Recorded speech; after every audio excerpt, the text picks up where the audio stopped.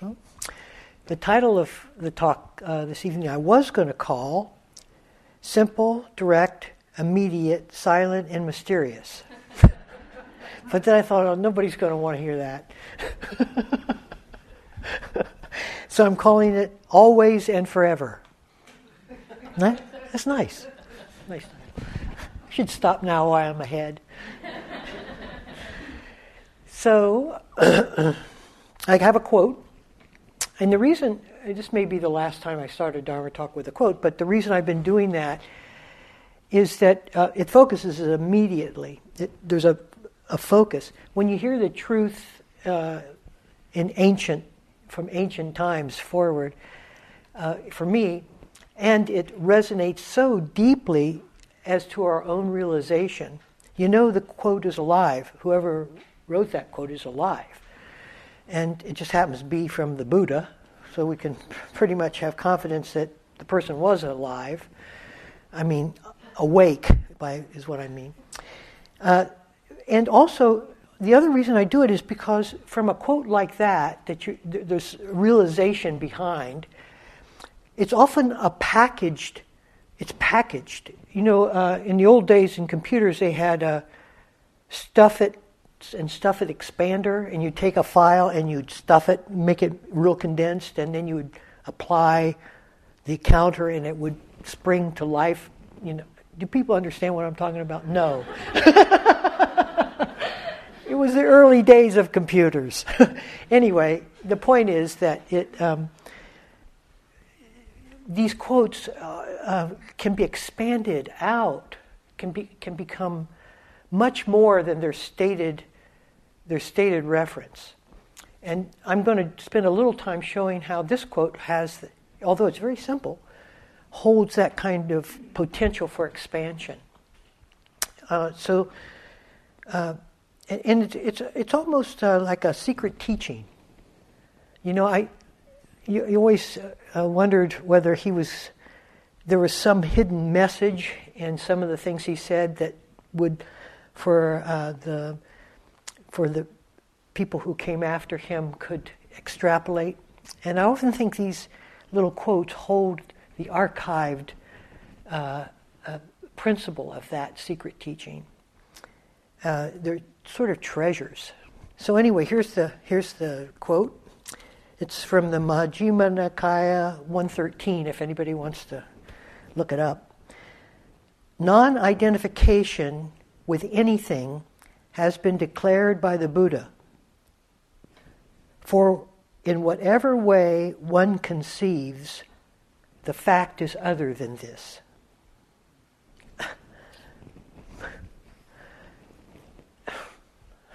Okay. So the first question I would have, he doesn't usually use the word non-identification. In fact, I'm not sure that was the right translation, but he usually uses non-clinging. Okay? But non-clinging for the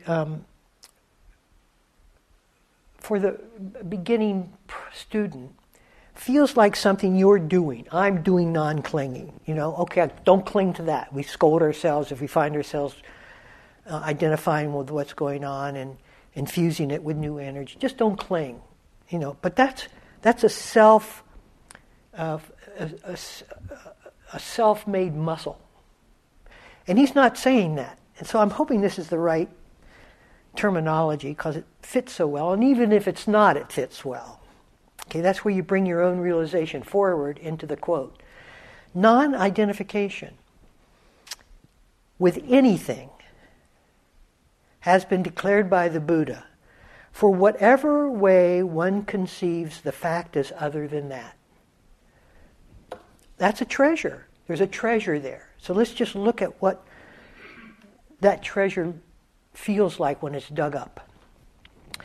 Non-identification essentially says when you're not infusing your own concepts in self into what is conceived. So when we're looking at something, what we normally do is infuse our history and memories with that object. And so it has a longitudinal reference for us of past, I've said on Zabutons, maybe not that specific zabuton, but certainly things that look like that, and I know its purpose and reference. Okay, that's identification. That's identifying with the object, and with that, that's the fact that we live with. We live with that fact of knowing what that is. Now, what we don't realize with equal certainty is that we're also infused with ourselves in the moment of that identification. We become what we have known ourselves to be and what we have known of the world. That's what we are as an individual self. An individual self is the confluence of memory with identification of that memory in terms of self. Now, to know something like that, you have to pull back and have a consideration of that. That's why there seems to be a distance between the self and the thing it's seeing, between itself and the memory it's projecting onto that.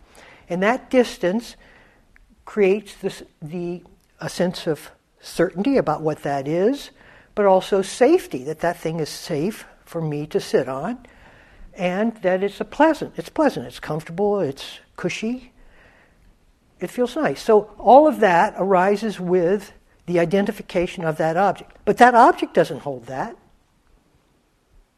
I hold that. And that's me arising within the nature of the projected nature I give to that object. The Buddha says the fact is other than that. And we do that with everything, all day long. That's why when you look around, everything is known. Look around. Everything is known to you. Nothing is unknown. At the same time, you, as a person who's been here, either the first time or many times, oh yeah, I know what this is. And everywhere our mind alights, concepts flourish. And when concepts flourish, I flourish in my longitudinal history with the idea of trees being in my life since I can remember. And so the sense of I is exactly created from the identification with objects. No wonder he's telling us that the fact is other than that, because that is how form is formed. The fact being other than that means that what we have infused in objects to make it form, the truth is that they don't hold that language, that memory, and they are essentially formless.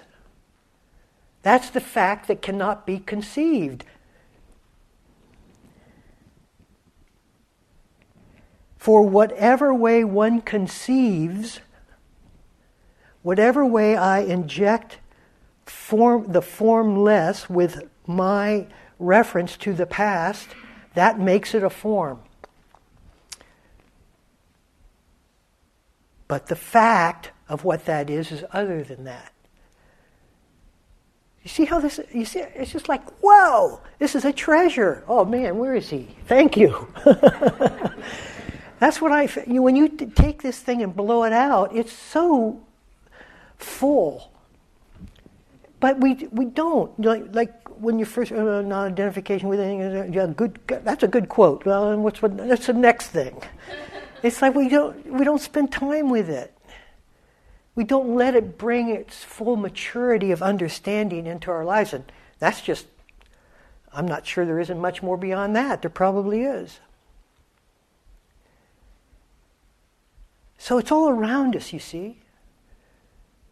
It's not in a few places. It's whether you stop long enough to be able to see what is occurring within this place. And statements like that help us acknowledge the fact that we always live with, that make the world so embellished. And as we have both mentioned, that embellishment has its rub on us over time, because we bring time into it. Now so I'm just going to go look. it gets a little bit refined, a little bit conceptual here, but just see if you can stay with me on this. So this, to me, asks me to explore and inquire into time. Because it's time that I'm infusing those objects with. Right? My memory is time, what I remember it to be. So I'm infusing objects to make them something with time. So just go step by step here. I'll let that one settle in because this is not an easy understanding. But it also piggybacks on Narayan's beautiful talk yesterday about the themes that we carry within us over time. This just goes more into the non-personal. Now, so time, for many of us, we've looked at our thoughts and we see that our thoughts contain the memory traces of time, and that also our thoughts, when we have a thought about the past or about the future, those are thoughts.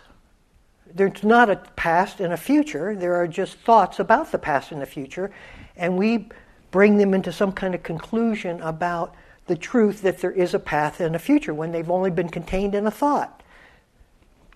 So that's a pretty easy insight to have, and if you haven't had it, you should watch time within your thoughts. Just see where time exists. Because when you're talking about conceptualization of an object, you're talking about inviting that object into time. Because through memory, I remember having done this with this, and in the future I'll use one again. And if you take that conceptualization out of the object, the fact is other than that. It's timeless. It's still. It's quiet. Because it is the motion of time that we have now invested into the world, which hides the absolute stillness, which is our essence. So to get back to our essence, we have to release time. We're just approaching this from a different...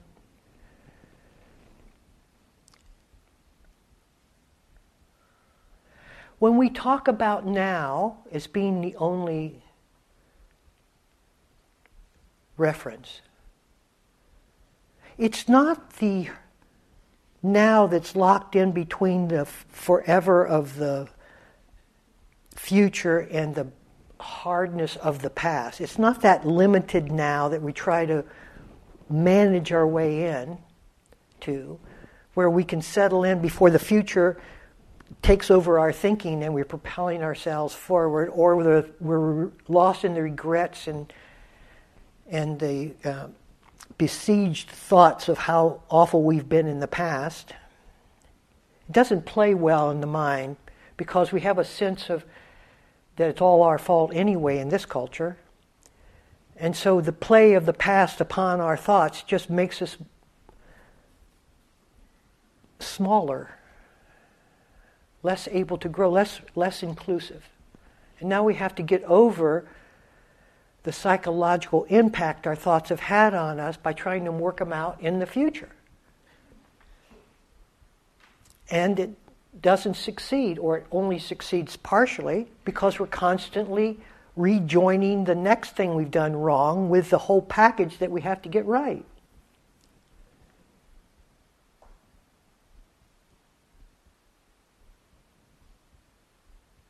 Now you can jump out of that,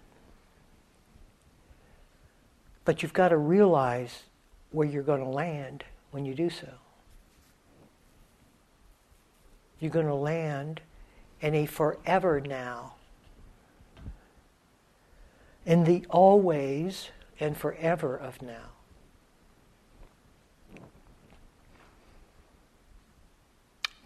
and you aren't going to be able to carry yourself along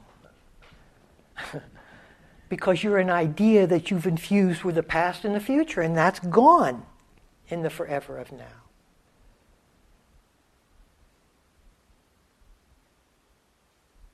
So what do you want to come?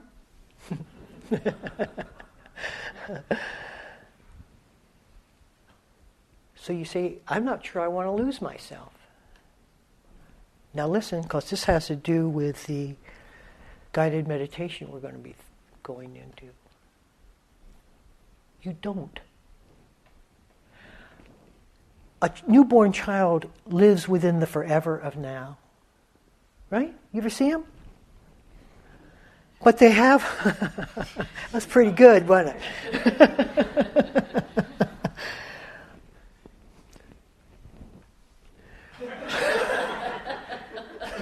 She knows I'm thinking. So,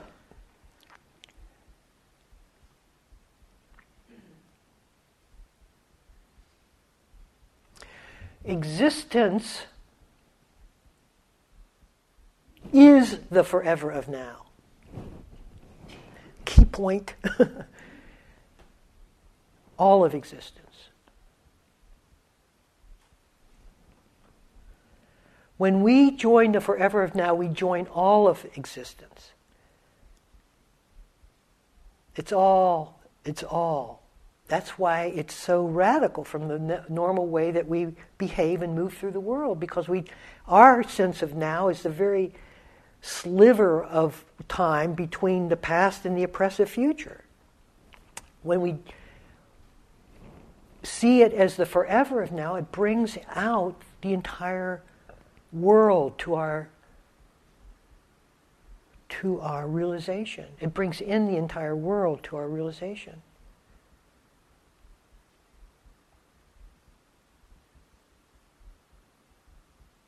Can't you hear the forever?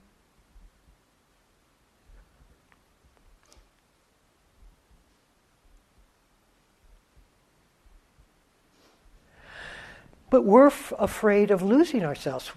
But what we lose is our egoic self. The child doesn't have an ego, so it can sit there and bathe, and mom will take care of me or father. And it's fine. But it has to find a self-consciousness in order to survive in the thingness of the world. You need that time element in order to know that that's a door and that's a window and I need to open it, etc., etc. You need to know the functionality of the world. The forever of now can exactly match the functionality. It does not throw it out of place. It is both always, forever, and momentary. This is important because many people scare themselves away from selflessness because they think they're going to vanish. Well, what you vanish into is delight, joy. And you bring that joy back into the functionalities of the world. Now, if that sounds like a hideous trip, well, you should pack your bags. This ain't the right place for you.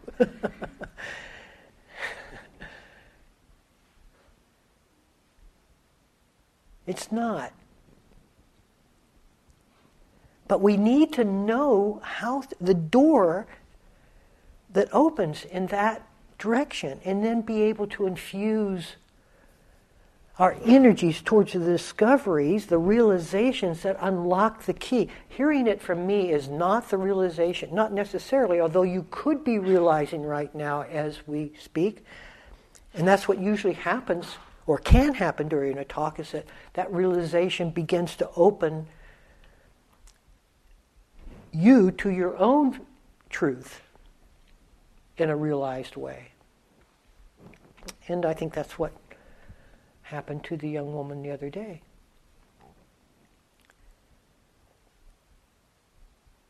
But you can also be pondering what I'm saying. Let me think about that. Well, okay. It's like my baby is crying. Let me think about what she might need. Now she's screaming. Well, the urgency is getting, let's see, what should I do? No, you go to the child and do whatever you need to. And so too we have to feel that over-empowered sense of love for the direction we need to take and respond to the crying within ourselves, the suffering within ourselves that we have lived with, to be appropriate. So it's realization, it's the actual, and I don't know a good, it gets into the cells of your body, into the bones. That's realization. When there's not, you don't have to rethink it or rediscover it or reflect upon it, because opening your eyes, the perception is there.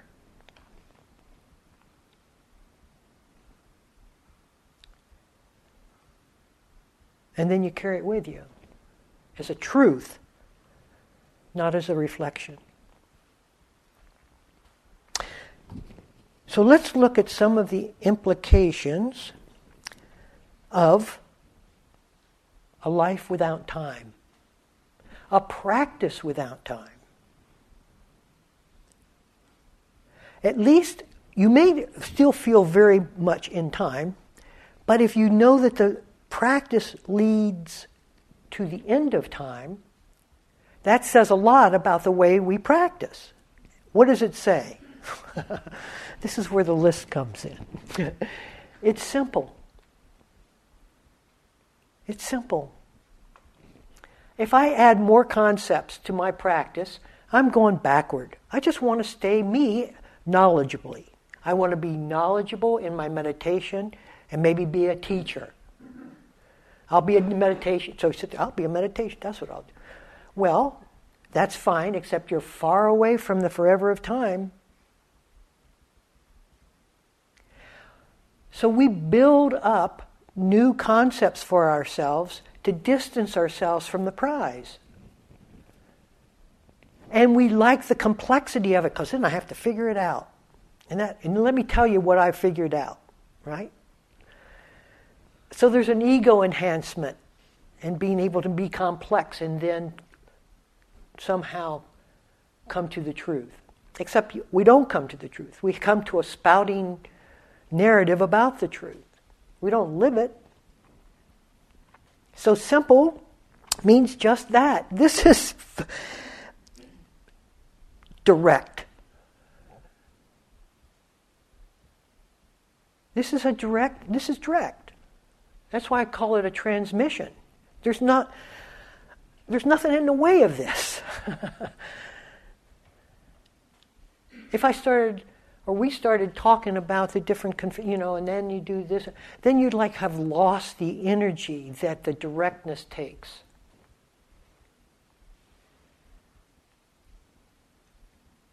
Simple, direct, immediate. I really grew up thinking that awakening was many lifetimes away. In fact, I remember references that just go sit by the tree and open yourself to the possibility, but don't expect it to come for lifetimes. That tree will have many generations before you are awake. Something like that. I said, well, I might as well go sit by the tree. It's better than not sitting by the tree and waiting to sit by the tree, I guess.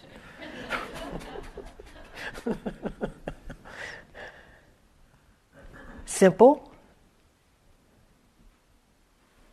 direct, immediate. This is how you know you're on the right path. If it's not simple, if it's complex, if it's not direct, I have to go here, then go there, circle back around, come back around, and then I'll find myself. We're off. If it's not immediate,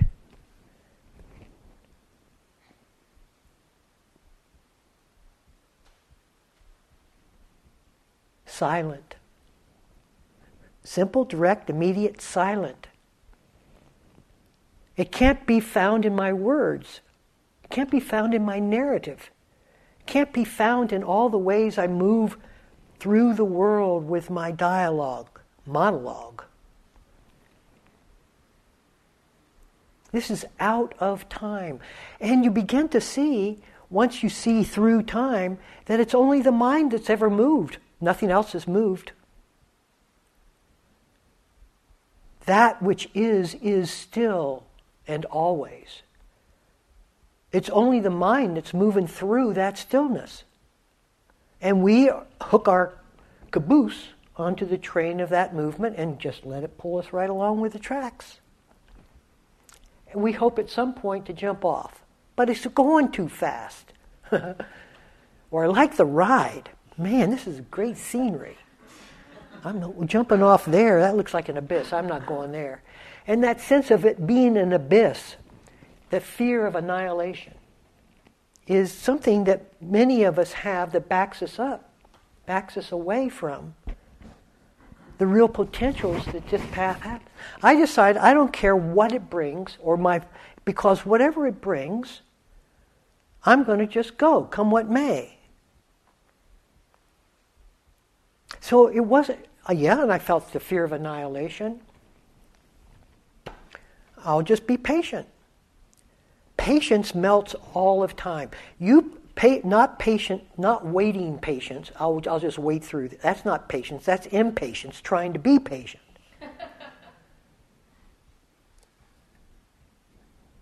It's like, okay, fear's too much, okay. And then it's not too much. Because patience will dissolve form.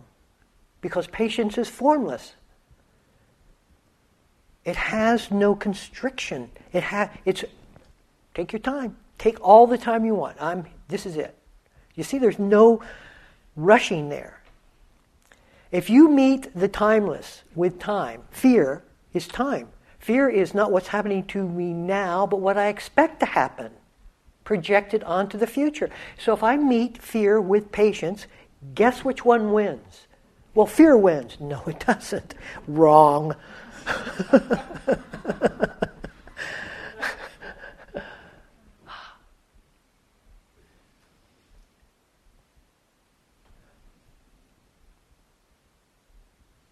So let patience take you to the timeless. All of the paramis have that in the heart of their hearts, the timeless. So just pit whatever is obstructing with infinity. Infinite patience. You don't take your eyes off and go do something else. You stay there with it.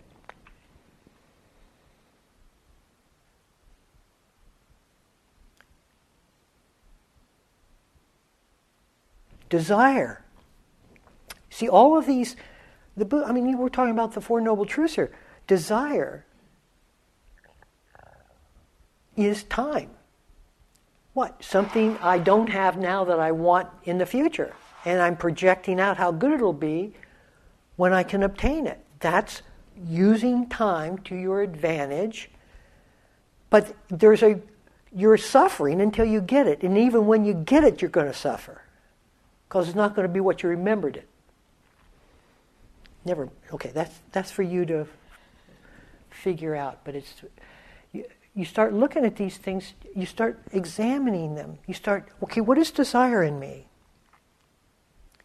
I can feel desire. You go to the actual experience, not thinking about it.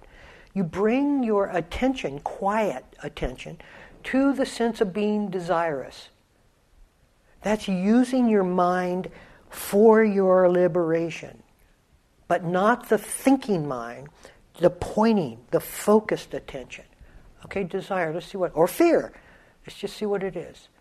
And you begin to hear what comes out of when you're focused quietly on desire. Desire speaks to you. I want, it says. Or I don't want, which is fear. So it comes back in, and your mind says, oh, I see. So desire is wanting something that's not here. Fear is afraid of having what the future might project, might be. And then you begin to say, but where's time?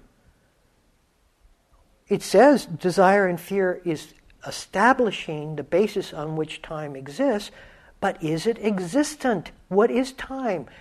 It's in my thought, for God's sake. It's a past thought, a future thought. But without that thought, where is time? That which holds time is still, simple.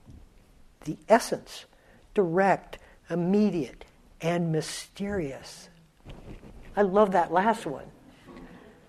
It's so beautiful. It brings you, don't you like mystery stories? Why? Because they're enticing the heart. Like, if this is all just book stuff,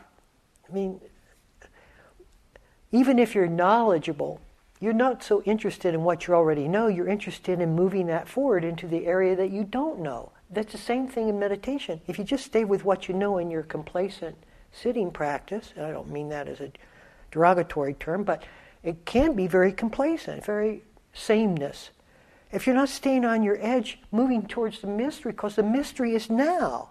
The mystery is going to show you itself. An everlasting wonder. All these Christian words, everlasting life. That's what we're talking about, everlasting. You can begin to hear, just as these quotes from Buddhism, you begin to hear something more to those words, which move you, everlasting life. That's what he was talking about. I know that one. Christ said, the kingdom of heaven is spread across the land, but nobody can see it.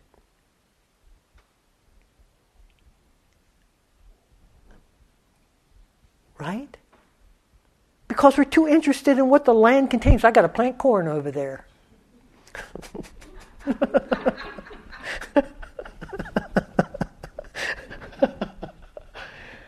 Got to cut that grass. Spiritual? No, grass needs cutting.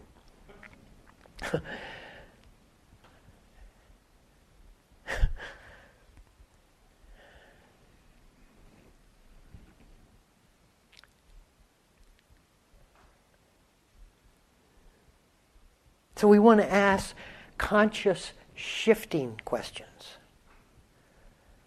Questions that radically change our focus. See, we usually ask questions from the sense of self because that's an established thing that we dare not question. I'm here, period. That's it. That's all I want to know. I'm here, period. But we rarely ask questions about the sense of self because that undermines our ground. Who am I? But that's the way you get to the mystery. You're digging the wrong hole otherwise. What is this? It's not a what is this, it's not a empty, it's not just a what is it? It's like something that really deeply you yearn to know. And you want to know so bad that you won't add anything to what is seen. So you face it with stillness and quiet. What is this? What's going on?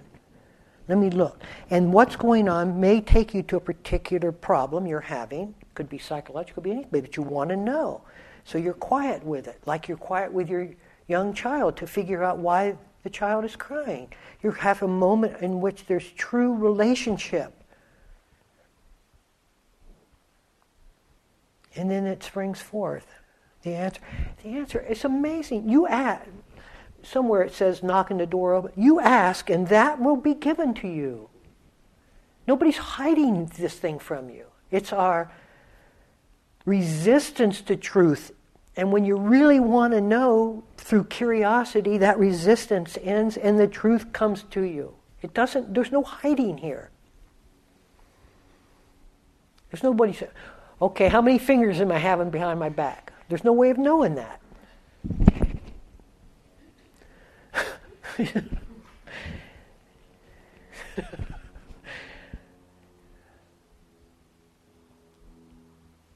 So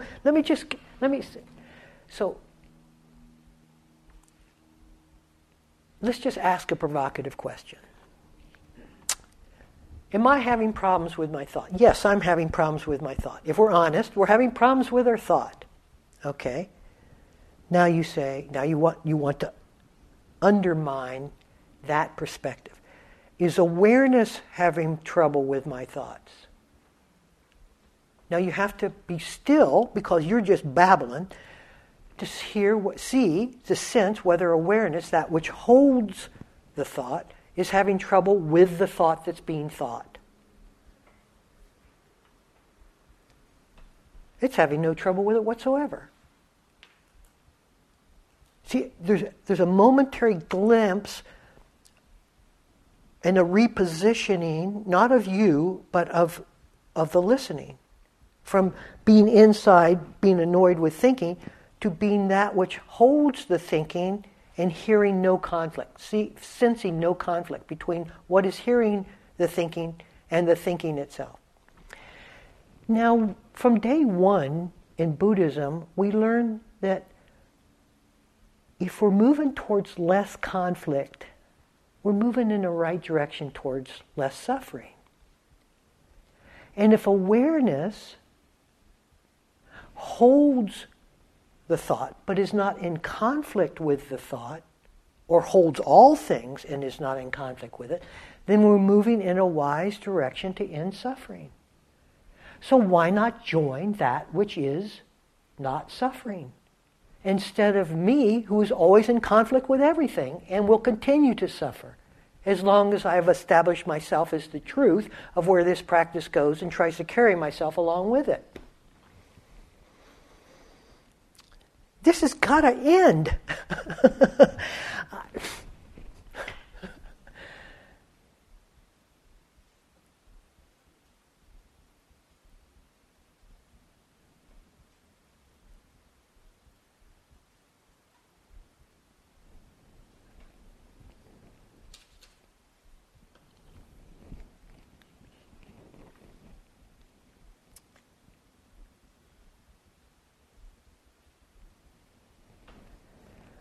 The end of suffering.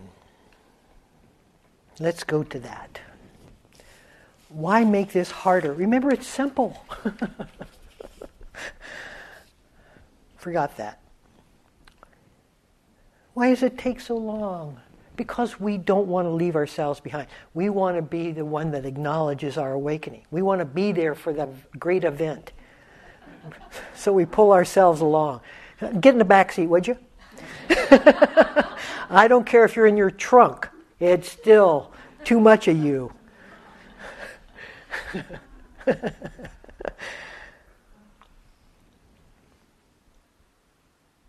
And it also means becoming powerless. That's a hard one. That's a hard one, where you see that your will, your seeking doesn't do anything but add more of the same in the path. It just keeps putting boulders on the path. You're seeking, I got to go here, I got to go there. That's just bringing time into the timeless. It's not here now, so I've got to go seek it somewhere and then bring that back and see what I desire now to do, or who I need to listen to, or all of it, when it's self-contained. This whole journey is self-contained. Seeking, when you realize that what you're seeking is the direct, immediate, simple astonishment of your essence. What are you seeking? So that ends. That just ends. It falls away. You may not have actualized it, but you know that it's not a derivation. It's not something that this and then that. It's a direct experience.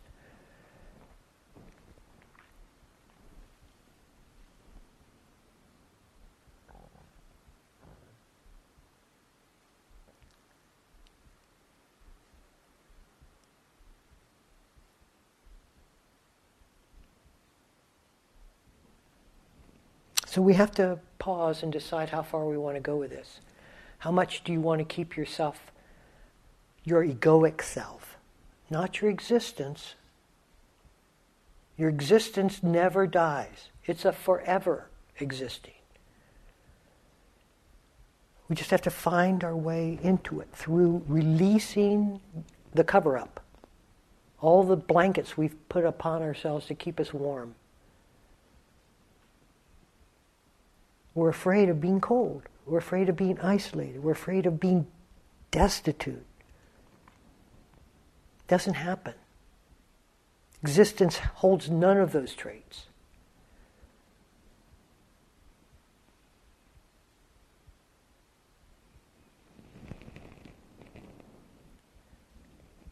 Now let's for a moment just be still and feel that stillness. Feel our home.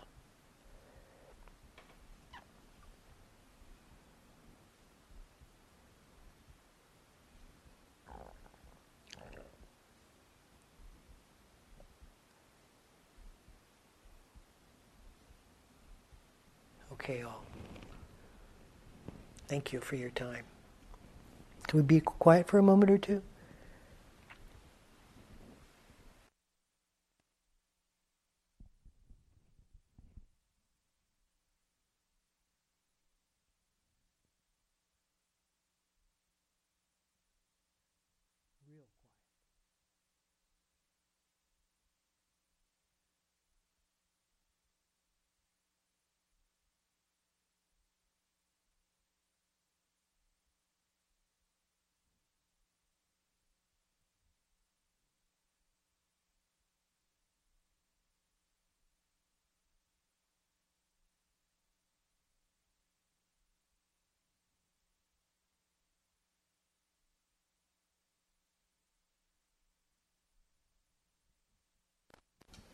So now you're going into a walking period, and I'm going to add a new preposition.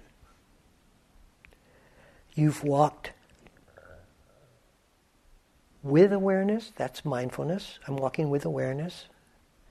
You've walked within awareness, which is establishing awareness is more fundamental than the sense of you who is in movement. That's walking with awareness. That which holds you. Now, the preposition is as, A-S. I'm going to walk as awareness. So there's no distance between myself and the awareness that holds me. And you just feel it in your body. Don't make it into a subject-object question. Make it into a completely subjective experience. Let the awareness that is be seen as infusing, because it does infuse everything. Don't distance it. Don't try to see it. Just let yourself be it and walk with it, as it. Don't get frustrated if that's difficult to do. Don't let yourself agonize it over it problematically. You're no more separate from it than the Buddha is. Just give yourself time. Patience. Okay, I'll just be patient with this. I have no idea what he says. It sounds all cockeyed. No one's ever told me that in the history of my say. I've been sitting 20 years. No one's ever told me that. He's wrong. Don't do that. I'm not wrong. I'm sure everybody says that. It just so happens that I'm right.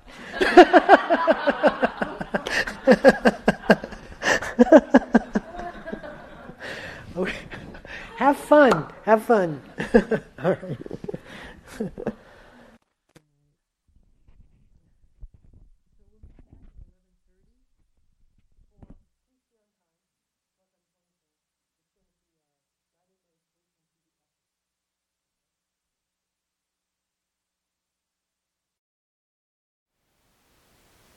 Thank you for listening.